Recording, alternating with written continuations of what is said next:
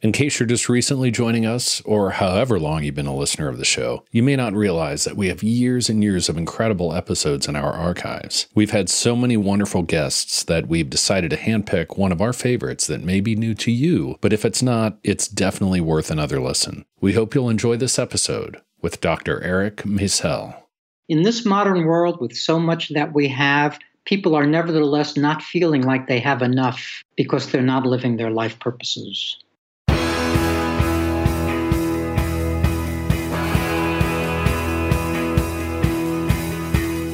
Welcome to The One You Feed. Throughout time, great thinkers have recognized the importance of the thoughts we have.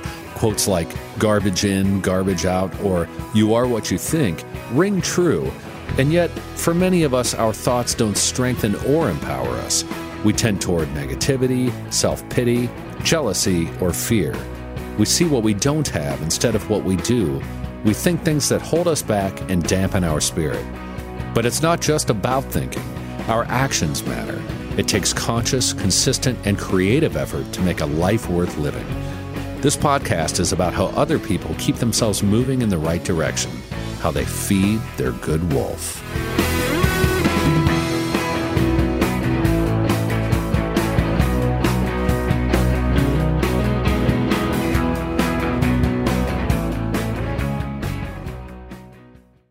Trinity School of Natural Health can help you be part of the fast-growing health and wellness industry.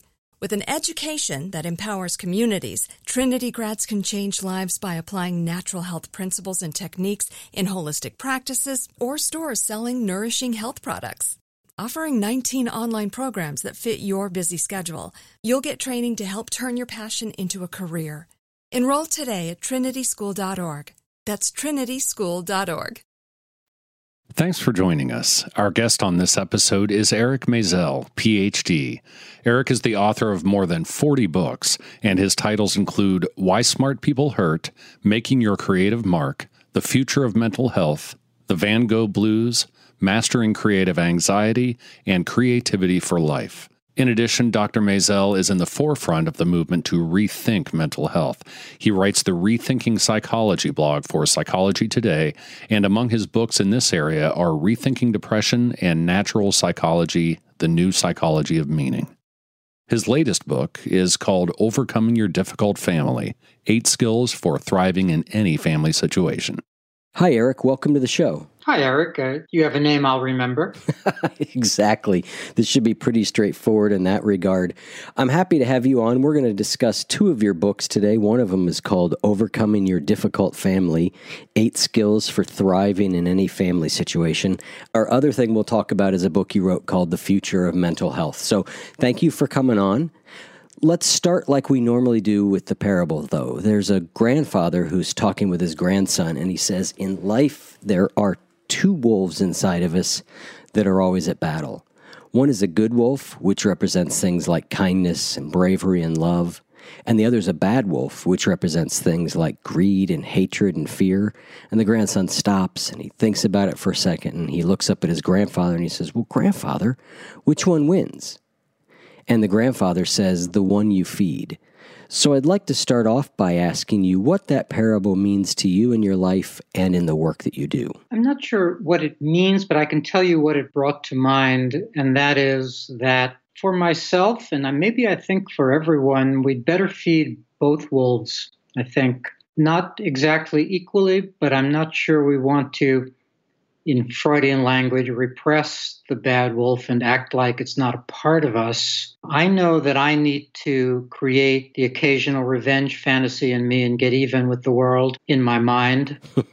And maybe that's feeding the bad wolf. I'm not sure how the metaphor goes exactly, but I think if I didn't do that, I wouldn't have a way of getting rid of that anger and upsetness and bile. So that's what came up for me, was that probably have to feed both wolves, but not in equal measure. You certainly want to feed the good wolf more, but there's some way in which you have to, I'm not sure what the right language would be, befriend or honor or understand or deal with the other one, the shadow, the darkness, because it's there, it's in us. We know it from human history and current politics and everywhere. We know it's in us. And I don't think it does us any good to act like we don't share that darkness with other people. I agree completely. My experience has been that wolf, at least in my case, seems to know how to feed itself fairly well. But I agree with you 100% about, and that's one of the things I like about the parable, and listeners have heard me say this probably 50 times now, but it doesn't really talk about caging the bad wolf in any way. It doesn't talk about, lock him in a cage or beating him down or starving him. It just sort of indicates, hey, like you probably want to give a little bit more attention to this one. So I agree with you 100%. So let's start off with your book called Overcoming Your Difficult Family, 8 Skills for Thriving in Any Family Situation. Let's talk about what a couple of those skills are. I think we could talk about what a difficult family is, but I'm not sure that that's even necessary. Right. I think we all have an intuitive sense of what that's like. Some people out there may be blessed enough that their family doesn't feel difficult, but I'd bet a big part of the audience immediately goes, yeah, I need to read that book. So let's jump right into the content of it. What are these skills that we need? Well, I identify 8 skills, and I think they're all valuable. I want to say as a headline, I don't expect anybody to learn 8 skills. I think we have trouble learning one new thing. Yeah. So I think it's more to hear about them than to actually learn them. It'd be wonderful if you acquired these skills, but I'm more thinking that it's good to know about them, even if we do acquire them or not. The skills are smarts, and that's just the smartness to understand what's going on in your family, the strength to make the changes that you need to make. It takes a lot of strength to even hold an important conversation sometimes. We have to work ourselves up for a week or a month to say the thing that's on our mind. Another strength is calmness. It's hard to make any changes in life or in our family if we're too anxious or too agitated or just running around with our head cut off. So there's a certain kind of calmness that we need to generate in ourselves or acquire for ourselves so that we can deal with difficulties in our family. 4th skill is clarity, and that's similar to smarts. It's just really being clear-eyed about what's going on. Freud was smart about defenses, and Jung was smart about the idea of a blind eye or blind spots. We can live in a family forever and not really ever quite get that our mother's completely depressed or that our father's an alcoholic. We know something's going on, but we may not have the clarity to really name it or face it. 5th skill is awareness, which is a cousin to clarity. The 6th is courage, and it takes courage to do the things we need to do to make change because change incurs consequences. You say something, maybe it's just one sentence, but suddenly you're on the road to a divorce because you finally said that difficult thing that you needed to say, and now you and your mate understand that you're heading for a divorce. So it takes courage to say that one sentence because we know that there are going to be consequences to our words and our actions. The 7th skill is the skill of presence, and that's the idea that if we are always running around or running away or running toward or running, then it's very hard for us to either know what's going on or to make the changes we need to make. So the idea of presence is settling into the moment, not rushing away from what's going on, being sort of a rock in the middle of the living room and really knowing what's going on. And then the last skill is resilience. And everyone knows we need resilience in life, but we need it especially in dealing with family matters because these are people we keep seeing. It's not like a coworker that maybe after 3 years we'll no longer have to deal with because we've moved on or he's moved on. Family members, especially siblings, typically will go through our whole life sort of bound together with siblings. So we need resilience to deal with the nonsense or crazy-making things or difficulties that go on in a family because they're going to keep going on essentially till the end of our time. Yeah, for sure. Let's talk about a couple of those in a little bit more detail. You talk about something called the calmness switch. That sounds like a wonderful thing to have. How do I develop a calmness switch, though, if I don't have one? For a lot of people, right, it doesn't seem like an option. Just flip it on. There are probably 20 kinds of anxiety management tools that folks could learn. I say that not to scare people by a large number, but rather to impress people with the idea that whatever your style is, if it's more somatic, if it's more cognitive, if it's more meditative, if it's more breathing, there's probably an anxiety management tool for you. And you probably want to learn one because we all are susceptible to high anxiety. So learning one anxiety management tool is a big deal thing to try, to attempt. Simplest one is deep breathing. As I say, there are cognitive tools. There are all kinds of tools. The one you mentioned, I think, is really, in a way, the best if you can pull it off. It's essentially a visualization. And your listeners may know the idea of visualization is just getting an image of something, often with verbal cues. It started in Northern California, where so many things start, at a hospital where cancer patients were given the opportunity to visualize their healthy cells fighting off their disease cells. That's sort of the short history of visualization, and that turned out to be a very powerful device. This visualization is you visualizing a switch inside of you where when you flip it, you just suddenly, instantly, and maybe even permanently become calmer. Now, if this makes no sense to you, or if you can't see it, then this isn't your best anxiety management tool. But if something about it is resonant, then you might want to try it, even though it's just flipping a switch. You're really having a whole conversation with yourself about, I think I'd like to be calmer, more calmness, fewer histrionics, fewer dramatics. It's really you talking to yourself and telling yourself that you want to be a new way. And the flipping the switch is just a metaphor for that conversation that you hold with yourself. What I really like about what you said there is that there's about 20 different tools.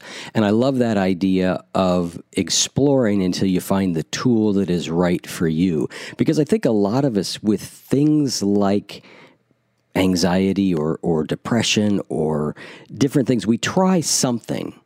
And when that something doesn't work, we say, well, this is just the way I am. I was that way with my alcoholism and addiction. I gave it a shot. I went into treatment and I came out and I used again. And I thought, well, that's that, right? Like I went in, I did it. I did treatment. And, you know, the idea that I might need to keep trying it or that I might need to try it different ways, thank God I got that idea. I think it kind of got beaten into me, but it was still, I just think that's so helpful because some things work for some of us and some things work for others. Yeah, I work as a creativity coach and I train creativity coaches. And when they're in training, they always, want to ask me, what should I have done here? As if there was one thing to do. And I always tell them to think of the phrase one of many, that there isn't a thing to do in life. There are many things to try, and you have to try one of them. You can get paralyzed if you go down the other road of thinking, oh, there are so many things to try, therefore I don't know what to do, therefore I'm not going to do anything. We don't want to go in that direction. We don't want to be paralyzed by possibility. But it's wonderful to realize that there are virtually, I would say, an infinite number of possibilities for any kind of challenge, because every kind of thing that you might try has all kinds of gradations and modulations. So that's a long-winded way of agreeing with you that there are lots of things to try. I have a book out there called Mastering Creative Anxiety. And in that book, I have the whole 20 toolkit, 20 kinds of anxiety management strategies. So if folks are interested in seeing that whole menu, that's the book of mine to turn to. I love what you said about that idea of one of many, because a lot of times I think people get into like, what should I do? As if there's one right answer to things. Like this is the way out or this is the way through. And we're so focused on finding the one right answer that we don't just get out there and try different things. And I agree 100%. I actually don't think there's a right answer to nearly anything. I think there are answers. And to maybe segue a little to the other conversation we wanted to have, the mental disorder labels that are out there cause people to think that there is only one kind of answer. If you believe that you have a thing called depression, then it's logical to believe that you ought to do the number one thing that everyone says you should do, which is take chemicals for that. If you were to say instead that I'm sad or I'm despairing or some other kind of old-fashioned word that doesn't sound pseudo-medical or pseudo-biological, then you would kind of automatically think, wow, there are probably lots of things that might help with despair. Could be relationship stuff, could be job stuff, could be I decided that life was a cheat and I'm just down on life. I can imagine all kinds of things that might be causing my despair. So language is so important here. If we go with the current labeling system, then we reduce our options for self-care. That's a fascinating idea. Talk to me a little bit about depression as a potential condition. And do you believe that depression exists as a condition? Do you believe it's a variety of different symptoms that get labeled under one word? Talk to me about that. I think that's fascinating. Obviously a big subject. And let me start by saying that maybe 2 or 3 years ago, the director of the National Institute of Mental Health came out and said, nobody heard him because the pharmaceutical companies are too powerful, there is no such thing as depression, said the director of the National Institute of Mental Health. What he meant was, it isn't useful to add the label depression to what a person's experiencing unless we mean something by it, like we understand what's going on biologically or anatomically or physiologically. Just adding the word to a symptom picture is not how medicine works. Medicine doesn't diagnose by symptom pictures. It uses symptom pictures to find the causes of things and then bases its treatment not on the symptom picture, but on what will treat the cause. In psychiatry, there's no interest in causation. Sounds like a mouthful, but there are no tests for depression. There's no interest in testing. The amount of time that a psychiatrist spends with a new patient nowadays is 15 minutes. That means that only a certain transaction can go on in those 15 minutes. That there's only time for me saying I'm depressed and you agreeing that I'm depressed and writing a script. That's all that can go on in a few minutes. So I'm saying a lot all at once. A, the thoughts and feelings are abundantly there. I'm not saying that people don't feel despairing or don't manifest the symptoms that get you that label. The symptoms might be undereating, overeating, oversleeping, undersleeping. So there's an array of symptoms, and some number of them get you the label depression. But it's really not a legitimate enterprise. If I were to take it out of this context, and if I were to say to you, I'm eating a lot and sleeping a lot, and you were to say to me, oh, you're depressed, I think you would realize that it's not fair of you to just jump to that conclusion. Maybe I'm hungry and etc.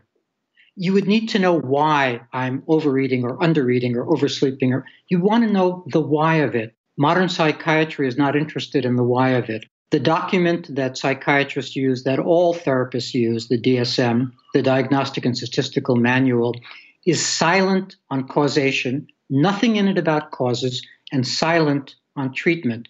It just has these symptom pictures. It's really a shopping catalog for professionals. A document like this should not be silent on what causes things. The books that doctors use are not silent on what causes things. This book is silent on what causes things. That should immediately raise suspicions. Now, you might say, well, but don't antidepressants work? That's a big subject, but let me just give a headline or two. A, lots of studies that suggest that a large percentage of what's happening there that makes it look like antidepressants work is what's called the placebo effect. There was a big study not so long ago that maybe 50% of the success of antidepressants is somebody believing that they feel better because they're now taking something. So that's a piece of it. But the bigger piece is that these are chemicals with powerful effects. They have effects. I am not saying that an antidepressant doesn't have an effect, nor am I saying that you might not want that effect. I want to be very clear here. If you're in a deep hole, if you're suicidal, if you're in a really dark, gray place, you may want the effect that an antidepressant can produce. That's different from one saying that it's a medication for a disease. For it to be a medication, there has to be a disease. And I hope I was making it a little bit clear that there's no known disease there. There's just a symptom picture and a label. So if I can say that all one more time, antidepressants are not medication. They're chemicals with powerful effects. And yes, you might want those powerful effects, but you also might not want to be taking chemicals that are not treating anything in particular.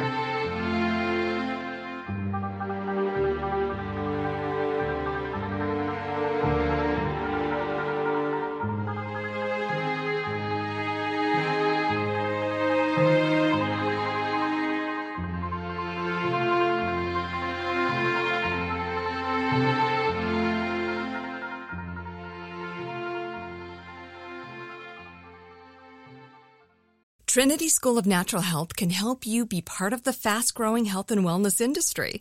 With an education that empowers communities, Trinity grads can change lives by applying natural health principles and techniques in holistic practices or stores selling nourishing health products. Offering 19 online programs that fit your busy schedule, you'll get training to help turn your passion into a career. Enroll today at trinityschool.org. That's trinityschool.org.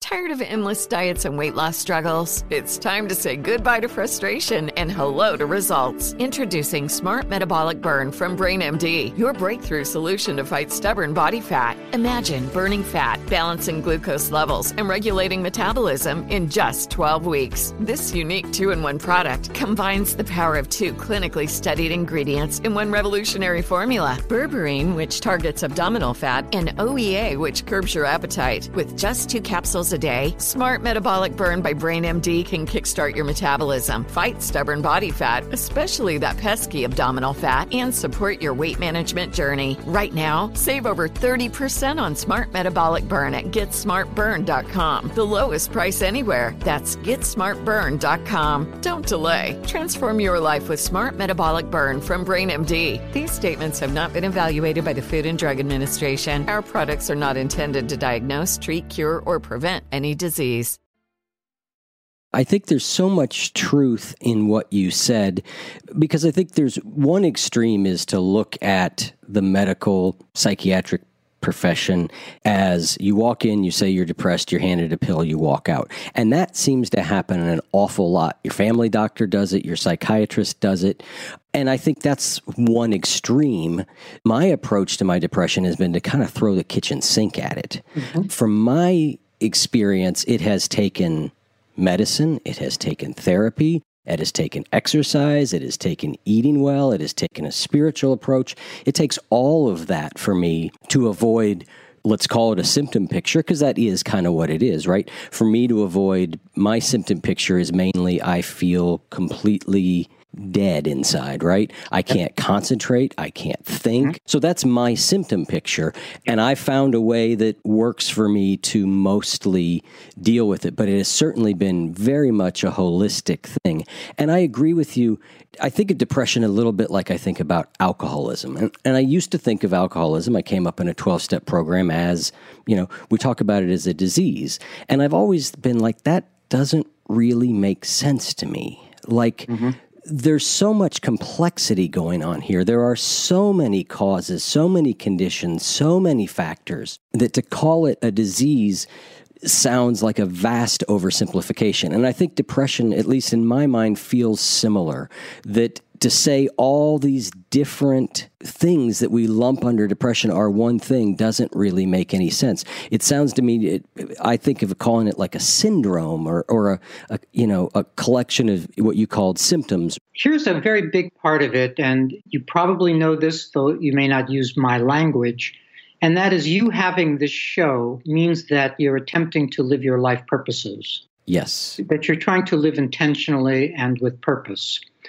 The whole idea of life purposes and living intentionally is left out of psychiatry. And so much of what is called depression is probably what one might think of as existential depression, namely people just doing stuff all day long and never having the opportunity or never making the opportunity to live their life purposes or to make meaning in their lives. Yep. For me, that's awfully important. If you're not living your life purposes, and you can tell by the way I'm saying it, that I don't believe there is a singular purpose to life. I just believe there are our life purpose choices, the things we hold as important. And that can't be singular because we hold lots of things as important. So from my point of view, one of the stepping stones to feeling better, I wouldn't say happier, but rather more proud of ourselves and less sad, less despairing, is to identify what's important to us, identify our life purpose choices, have a life purpose check-in each morning, maybe for half a minute, and see to what extent we can actually get to our life purposes on a given day. This is very high-order work because most people, even if they can identify what's important to them, whether it's activism or service or writing their novel or their relationship or whatever it might be, even if they can identify what's important to them, they're just as likely as to not be able to get to it on that day because they have to spend their 10 hours at their day job and an hour in traffic each way, and et cetera, et cetera. Yep. So most people are not living their life purposes. And I think that's the root cause of so much of this despair. I don't want to use the depression word. So much of this despair that people are experiencing. In this modern world, with so much that we have, people are nevertheless not feeling like they have enough because they're not living their life purposes. So let's talk about the symptom picture that presents for me, which is this emptiness, this lack of ability to concentrate, this deep anhedonia, where if you ask me about my life purpose, nothing sounds like a good life purpose. Do you believe that that's the result of a long period of time of not living a life? And I'm oversimplifying here, but yes. Do you believe that that state is a response? Because I don't know that I guess you could call it despair, but it doesn't feel like despair in the typical sense of the word despair, where it's an active fretting. It is more just like nothingness. And so from that perspective, how do you work with people that are kind of in a spot like that where life purpose seems an awful long way away because I can't even think about what I might want for breakfast? Well, part of it is the way we're trained not to think about life purposes. There's no place in our education, whether it's, at the breakfast table or in school, where this ideas of making meaning and life purposes are brought up. So this would have to be actually a new education. I have a book on this called Life Purpose Boot Camp, and it's the work of this Life Purpose Boot Camp to begin to identify what feels important, to identify what has been experienced as meaningful in the past, because we can a little bit predict that what might feel meaningful in the future might connect to what's felt meaningful in the past. That is, that there's some work to do that most people have never tried to do. Now, I think you're saying that you have tried to identify your life purposes and have trouble doing it, but actually I would guess that it's not work that most people have actually tried to do, is create this menu or list or what have you of life purposes.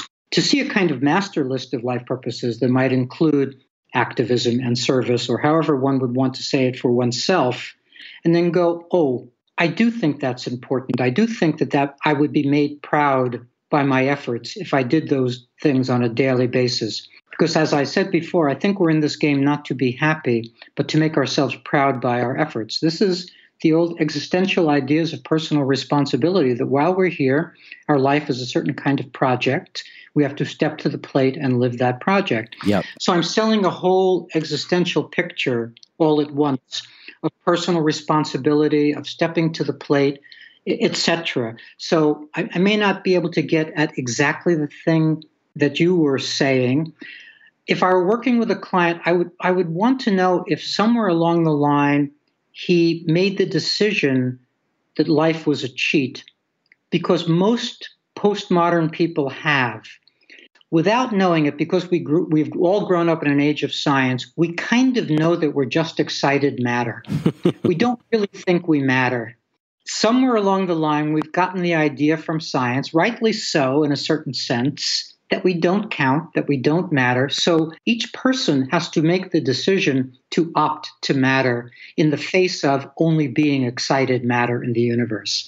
The universe doesn't care about our decisions, I do not believe, but we have to care about our decisions. We have to opt to matter.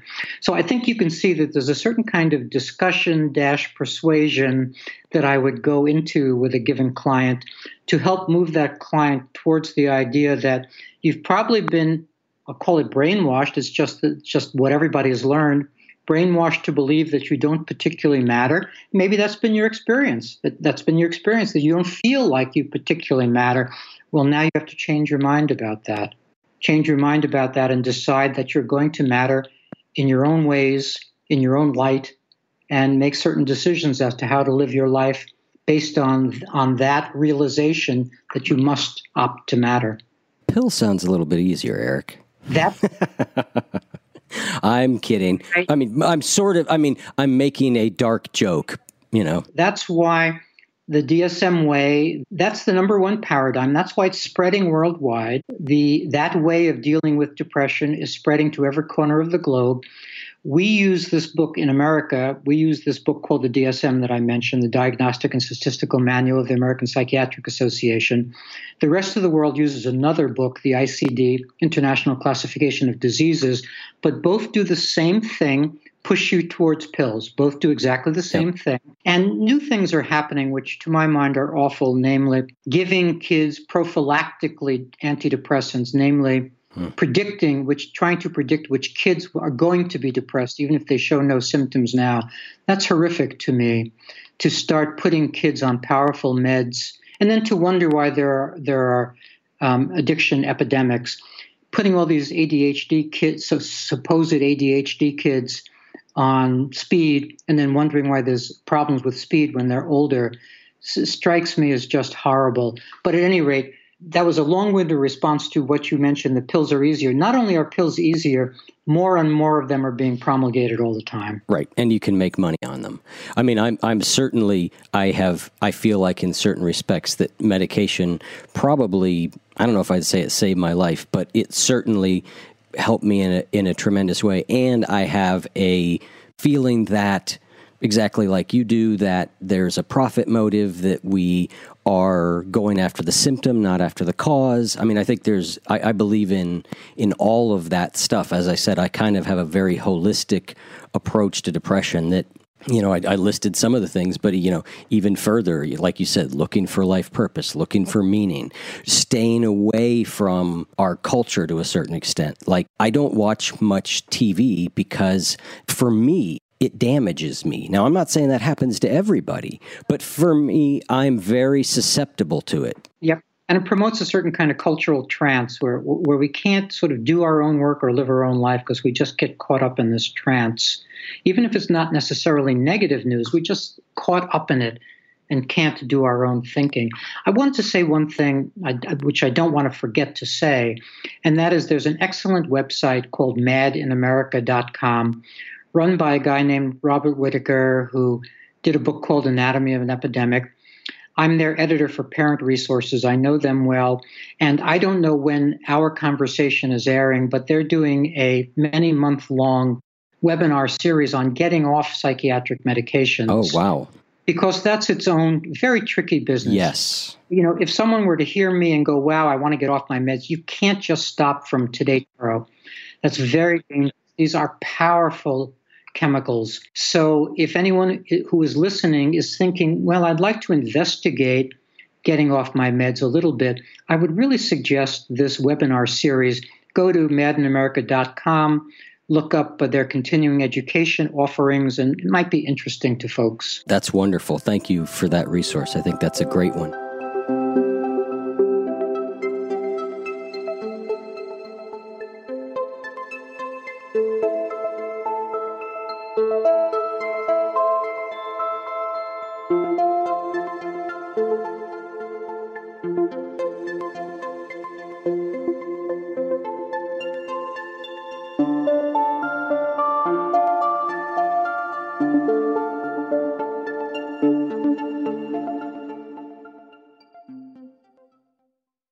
Trinity School of Natural Health can help you be part of the fast-growing health and wellness industry. With an education that empowers communities, Trinity grads can change lives by applying natural health principles and techniques in holistic practices or stores selling nourishing health products. Offering 19 online programs that fit your busy schedule, you'll get training to help turn your passion into a career. Enroll today at trinityschool.org. That's trinityschool.org. Tired of endless diets and weight loss struggles? It's time to say goodbye to frustration and hello to results. Introducing Smart Metabolic Burn from Brain MD, your breakthrough solution to fight stubborn body fat. Imagine burning fat, balancing glucose levels, and regulating metabolism in just 12 weeks. This unique 2-in-1 product combines the power of 2 clinically studied ingredients in one revolutionary formula. Berberine, which targets abdominal fat, and OEA, which curbs your appetite. With just 2 capsules a day, Smart Metabolic Burn by Brain MD can kickstart your metabolism, fight stubborn body fat, especially that pesky abdominal fat, and support your weight management journey. And right now, save over 30% on Smart Metabolic Burn at GetSmartBurn.com. The lowest price anywhere. That's GetSmartBurn.com. Don't delay. Transform your life with Smart Metabolic Burn from Brain MD. These statements have not been evaluated by the Food and Drug Administration. Our products are not intended to diagnose, treat, cure, or prevent any disease. Staying on this topic a little bit, looks like we're going to spend most of the conversation here, but staying on this topic, one of the things that there's a lot of conversation about lately is stigmatization of mental health. So you have these people who say, I'm depressed, and it's good to come out and say that because we stigmatize feeling this way and people don't ask for help and people don't get help. So there's this sense of, hey, we should be talking more about this and trying to break the stigmatization, trying to break the, pick yourself up by the bootstraps and feel better. Where does your thought on depression not being a actual thing in the same way that we've been talking about, how does that play into this whole discussion? That whole stigmatization conversation is still inside the paradigm. People who, whatever side you're on with respect to that, the end result of that is still the chemical fix or the expert talk of psychotherapy. That is, it's still in the paradigm. Or in the second, there are, by the way, two paradigms. One is the pseudo-medical cause and effect, mental disorder, symptom picture paradigm. Then there's the second paradigm of psychotherapy, which is the expert talk paradigm. That is, that there are folks who actually know things and they are the experts and you go to them, etc. I've been writing about and trying to promote a third paradigm called humane helping, where the person you go to doesn't act like an expert, but acts like a co-investigator, co-conspirator, if you like, trying to actually figure out what's going on without any special expertise. It doesn't need any fancy degree, really, but just needs the ability to stay with you, listen to you, maybe have some suggestions, maybe know how to offer some exercises or provide some resources, but basically is in a more peer or mentoring relationship than in some kind of expert relationship. That's a long-winded way of saying I'm not so interested in the stigmatization conversation because I think that actually it promotes the first paradigm of chemicals ultimately. Because you can, obviously, if you're a pharmaceutical company, you want more and more people to bravely come out and say they have a thing so that you can provide them with a thing that will help them. So I think that ultimately it serves what I think is an illegitimate paradigm, unfortunately, because I understand that the person who wants to not be stigmatized is not attempting to help the paradigm. That's not his or her motive. But I think that's the ultimate result of this conversation is that it helps pharmaceutical companies. Right. But you would certainly say that if you are suffering from sadness, despair, let's use your Yes. description of the emotion, the old-fashioned emotion, as I think I've heard you call it. If you are suffering, you should still get help. Absolutely. And then there's a question as to what help to get, of course, but Agreed. Absolutely you should get help. And it would be nice if you realized that there's more help than the two kinds of help that I've mentioned, which is psychiatry and pills and psychotherapy and expert talk. There are lots of other things from, therapeutic wilderness experiences to mentoring to certain kinds of, et cetera, et cetera. Goes on and on. I have a number of books on this subject out. One is called The Future of Mental Health. One is called Humane Helping, which tries to paint a picture of the multiple kinds of resources that are out there and how maybe, you might want to go to one of them first. To repeat what we said earlier, if you're in a deep hole, if you're suicidal, obviously you might want to go to the chemical fix first because that gives you the window of opportunity to stay alive. Yep. And then look at the other resources. But if you're not in such a deep hole, then maybe you might want to go to some other kind of resource before you started down the road of chemicals. Yep. Before I went on medicine, I really wanted to make sure, was I doing what I should be doing? In my case, at that time in my life, meetings, was I going to meetings? Was I exercising? Was I eating well? I believe meditation is important. Was I meditating? And when I was kind of doing all those things and still really suffering, I went, okay, I give for right now. But I hope that's part of what this show does is I'm trying to expose people to lots of different ideas and to say, if you still feel lousy, don't give up. Try something else. Look a different way. Just keep going.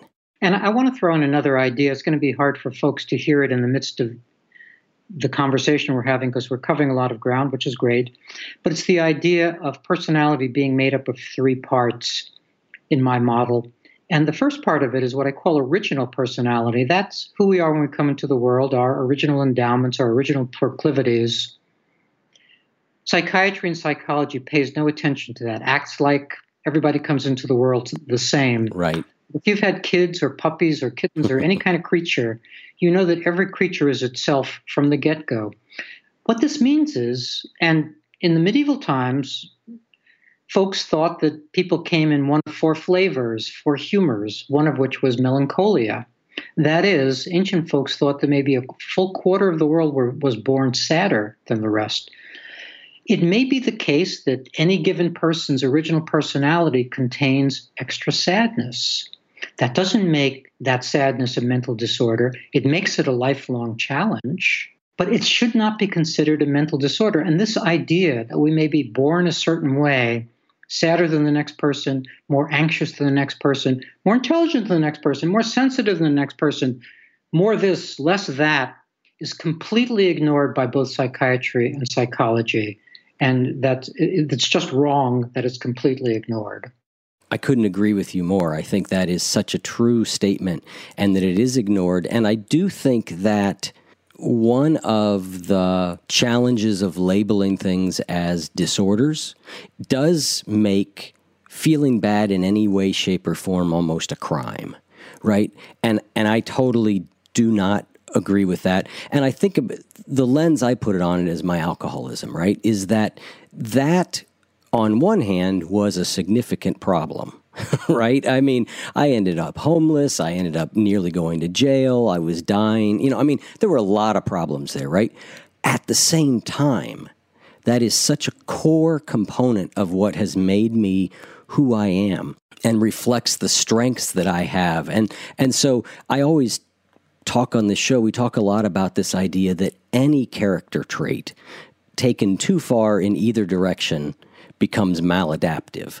And so that idea of melancholy, yes, I think that's the way I was born, but I think that there are strengths to that also. And also, in talking about addictions, I think that one of the things we're actually pretty sure about is that high tolerance is a birthright or a birth problem. That is, some people can drink 23 beers and still be somehow moving around, and another person has one or two and they're knocked out from it. That's a biological difference. And I worked in this field, in the addiction field, and I had the opportunity to look under a microscope at cells of alcoholics and non-alcoholics and how the cells had adapted to alcohol and the genuine difference in size. So there was biological stuff there that was real and that forced the psychological dependency. If your cells are crying out for stuff, that makes it very hard to not do that thing. So if that's a feature of original personality, something like high tolerance for a given substance, that's something one should be aware of one's whole life and take special precautions to deal with, because that is part of your biology. It's not that it's a disease, it's a part of your original endowment.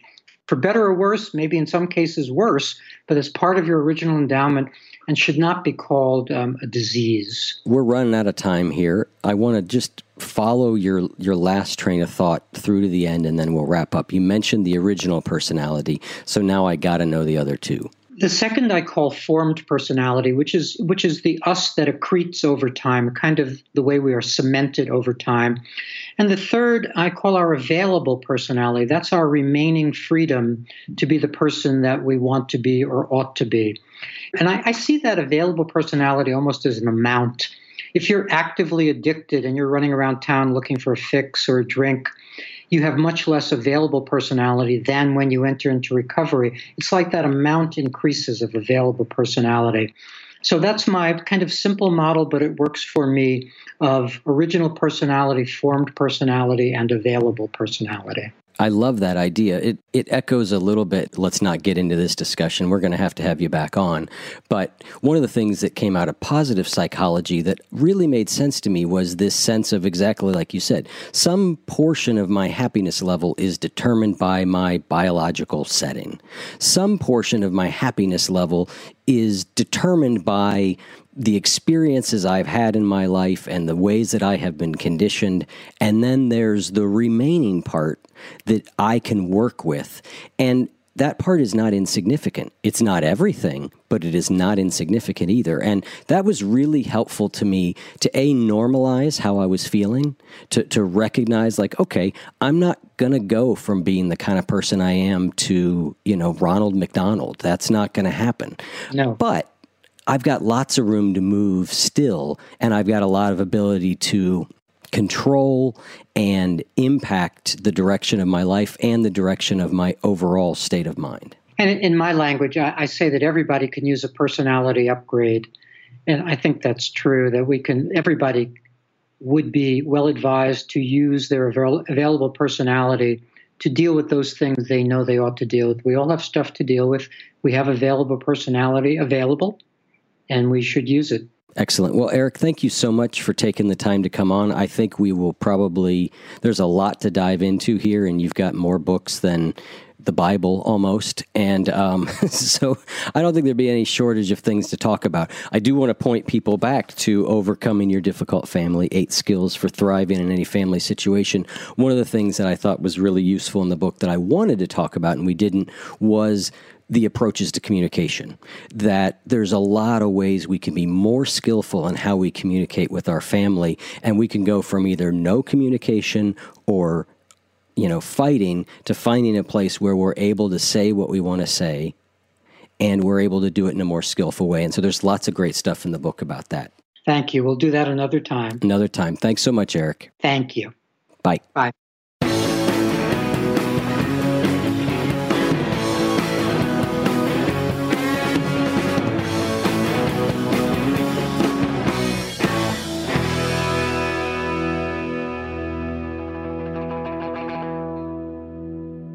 If what you just heard was helpful to you, please consider making a donation to the One You Feed podcast. Head over to oneyoufeed.net/support. Trinity School of Natural Health can help you be part of the fast-growing health and wellness industry.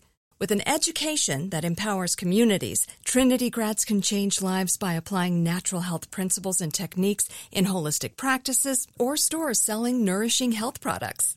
Offering 19 online programs that fit your busy schedule, you'll get training to help turn your passion into a career. Enroll today at trinityschool.org. That's trinityschool.org.